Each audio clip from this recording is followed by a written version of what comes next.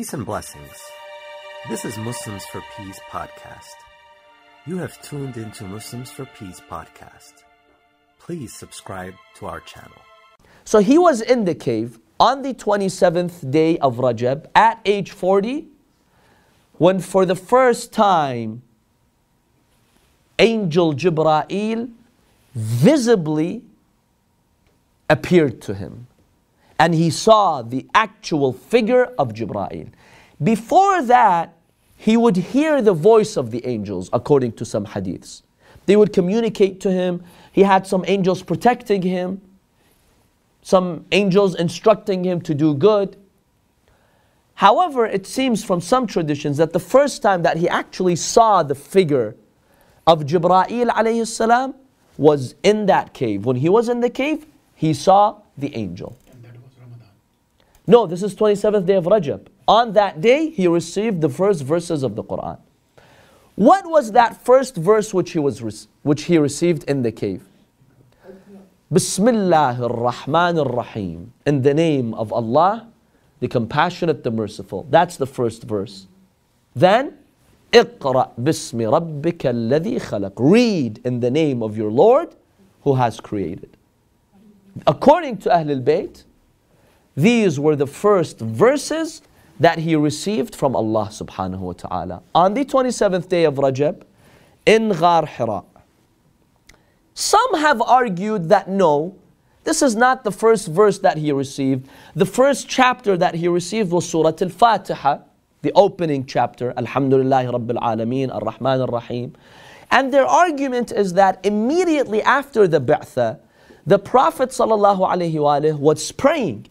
The next day, the following day, he was seen praying along with Khadija and Imam Ali alayhi salam. And obviously, any salah needs Fatiha, right, to be valid. So he must have received Surah Al-Fatiha when they saw him praying immediately after this event. That's their argument, but that's not the case. Why? First of all, maybe he received Surah Al-Fatiha the next day in the morning before he started praying. Number two, initially, Surah Al-Fatiha was not mandatory to read in your salah. Then Allah subhanahu wa ta'ala made Surah Al-Fatiha part of salah. So the Prophet could have prayed without Surah Al-Fatiha. It was not wajib to pray with Fatiha. Then Allah subhanahu wa ta'ala made Fatiha an integral part of salah. So that does not negate this first opinion. Yes, brother. So when did Allah subhanahu wa ta'ala made Surah Al-Fatiha mandatory? Some historical accounts say after Surah Al-Muddathir, Surah Al-Fatiha was revealed. So we're talking about 2 or 3 years after this event, when the Prophet was around 43 years old. Most sources that we have, they state Surah Al-Fatiha was revealed 3 years after the prophethood of the Prophet, when he was 43 years old. Yes. The first revelation was just the first ayah of Surah Alaq, not the entire surah. Yeah, the first few verses, not the entire surah. 5 verses of Surah Al-Alaq were revealed. Then Allah subhanahu wa ta'ala continued them later. We don't believe the tradition about Ma'ana biqari. We're gonna examine that in detail now. So that's the version of Ahlul Bayt. On the 27th day, he received revelation, these few verses. He was very happy, very excited about this mission. Yes, it was a heavy mission, but the Prophet embraced it wholeheartedly. With so much tranquility and peace, he carried the message. He went and he informed his wife and Imam Ali, peace be upon them, and he gave them the good news that Allah has chosen this day to start the Quran and to start my mission. Wasn't Imam Ali with him in the ghar at that time? So there are some differences as to whether Imam Ali alayhi salam was with him in the cave or not. We do have hadiths from Imam Ali in which he says, I was there when he received the revelation. I did not see, Imam Ali says, I didn't see the angel, but I heard the angel speak to him. The Sunnis don't accept this.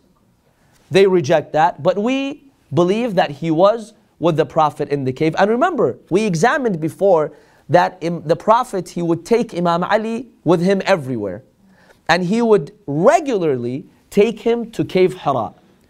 So the Prophet, the first person he informed about this was obviously Khadija, because Imam Ali was already with him. Because their argument is, well, he never informed Imam Ali, so he's not the first person to be a Muslim. It was Khadija or some others that will examine, they've claimed. Our answer to that is Imam Ali alayhi salam, during those days, he was actually living in the Prophet's house. He would go everywhere with the Prophet, and he was with the Messenger of God. He did not see the angel, but he heard the angel. So all the Shia agree to this? Not all the Shia. I don't have an exact percentage, but the Imam himself in Hadith says that. Maybe some Shia, it's not clear to them that Imam Ali alayhi salam is referring to this first incident. Maybe he's speaking in general, because remember, the Prophet would regularly receive revelation. So maybe Imam Ali is referring to that in general, that whenever the Prophet would receive revelation, I would hear the voice of the angel, but I would not see the angel. In any case, this is not something accepted by all Shia. However, we do have some indications that he was with him in the cave. So the Prophet goes, so happy. Yes, brother?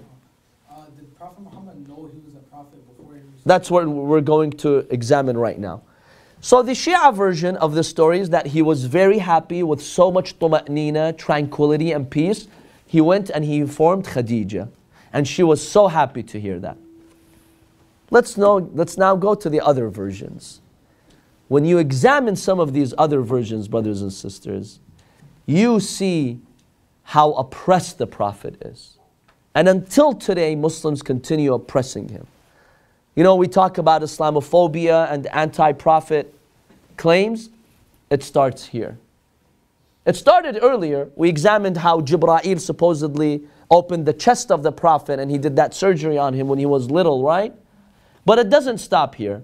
It seems Jibra'il, according to these schools of thought, has a habit of really harassing the Prophet and scaring him and almost killing him.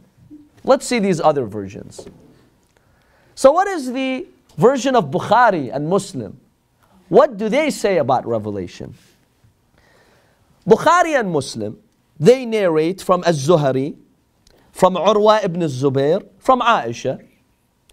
She says that this is how revelation started. The angel came to the Prophet. He was in Ghar Hira. The angel tells the Prophet, Iqra, read. What does the Prophet reply? Ma ana biqari. I'm not a reader, I can't read. Apparently Jibra'il does not like that answer. What does he do? Bukhari says this, right? فَأَخَذَنِي, the Prophet says, فَأَخَذَنِي فَغَطَّنِي حَتَّى بَلَغَ مِنِّي الْجُهْدِ ثُمَّ أَرْسَلَنِي. He took me, he squeezed me, he suffocated me to the point where I almost died. It was so heavy on me, then he let me go. Bukhari says this.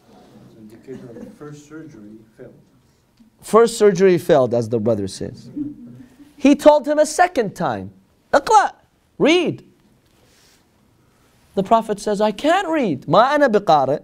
So he took him the second time and he suffocated him and he squeezed him for the second time. Then the third time he told him, read. And the Prophet is telling him, I can't read. Then the third time, he tells him, Jibra'il, Iqra bismi rabbika alladhi khalaq. Read in the name of your Lord, who has created. So after he tells him that, the Prophet is scared, he's shaking, he's traumatized. He runs to his wife, Khadija. In fact, yarjifu fu'aduh. Bukhari says his heart is trembling, shaking. فَدَخَلَ عَلَى Khadija. He went, he met his wife Khadija, and he said, cover me, cover me. He was shaking until he calmed down. Then he told Khadija about what happened. Then he told her, لَقَدْ خَشِيتُ عَلَى نَفْسِي. I was afraid, I was dying. I was afraid for my life. Khadija, she's so concerned about the Prophet. She tells him, Kalla wallah. No, Messenger of God, I swear by God, I don't think God is torturing you because you're such a good man. You help out the poor, you do good things, you keep ties with your family. You know, there's no reason why God would want to try to kill you.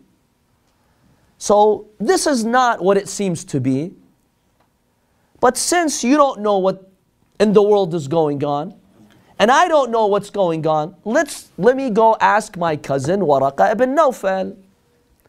He knows a lot about the Bible. Maybe he knows exactly what's happened. So she takes him to Waraqa ibn Nawfal, and she tells Waraqa, he was a sage, a wise man, "Oh Waraqa, let Muhammad describe to you what he saw. Maybe you can shed some light on what this poor guy is going through." So he tells him exactly what he saw and what happened and the conversation that occurred between him and Jibreel. Waraqa tells him, "Oh Muhammad, if that's what you described as being true, if that's what happened to you, then let me tell you something. That creature that was speaking to you, that is one of the greatest angels of God. And that's the same angel who spoke to Musa alayhi salam, who spoke to Isa alayhi salam. And you are a prophet. You have a mission, O Muhammad. And your people will try to drive you out of your city, but God will give you victory." And the prophet got even more scared. And he told him, "Oh, they're going to try to exile me from my city?" He says, "Yes, and I wish I would be there. I won't have a long life to support you, but if I were there, I would defend you and I would support you. But I will not make it." And shortly after, Waraqa dies. So Waraqa didn't become Muslim? So did Waraqa become Muslim or not? According to these reports that we have, he did not become Muslim. We don't have an authentic report that he became Muslim, even though they claim that the Prophet said, "Waraqa is in heaven waiting for me." But he heard about the Prophet, he heard about this exchange. Supposedly, he had to confirm to the Prophet that this is the angel. Yet he didn't accept his message, so that tells you something is wrong. So this is the version of Bukhari.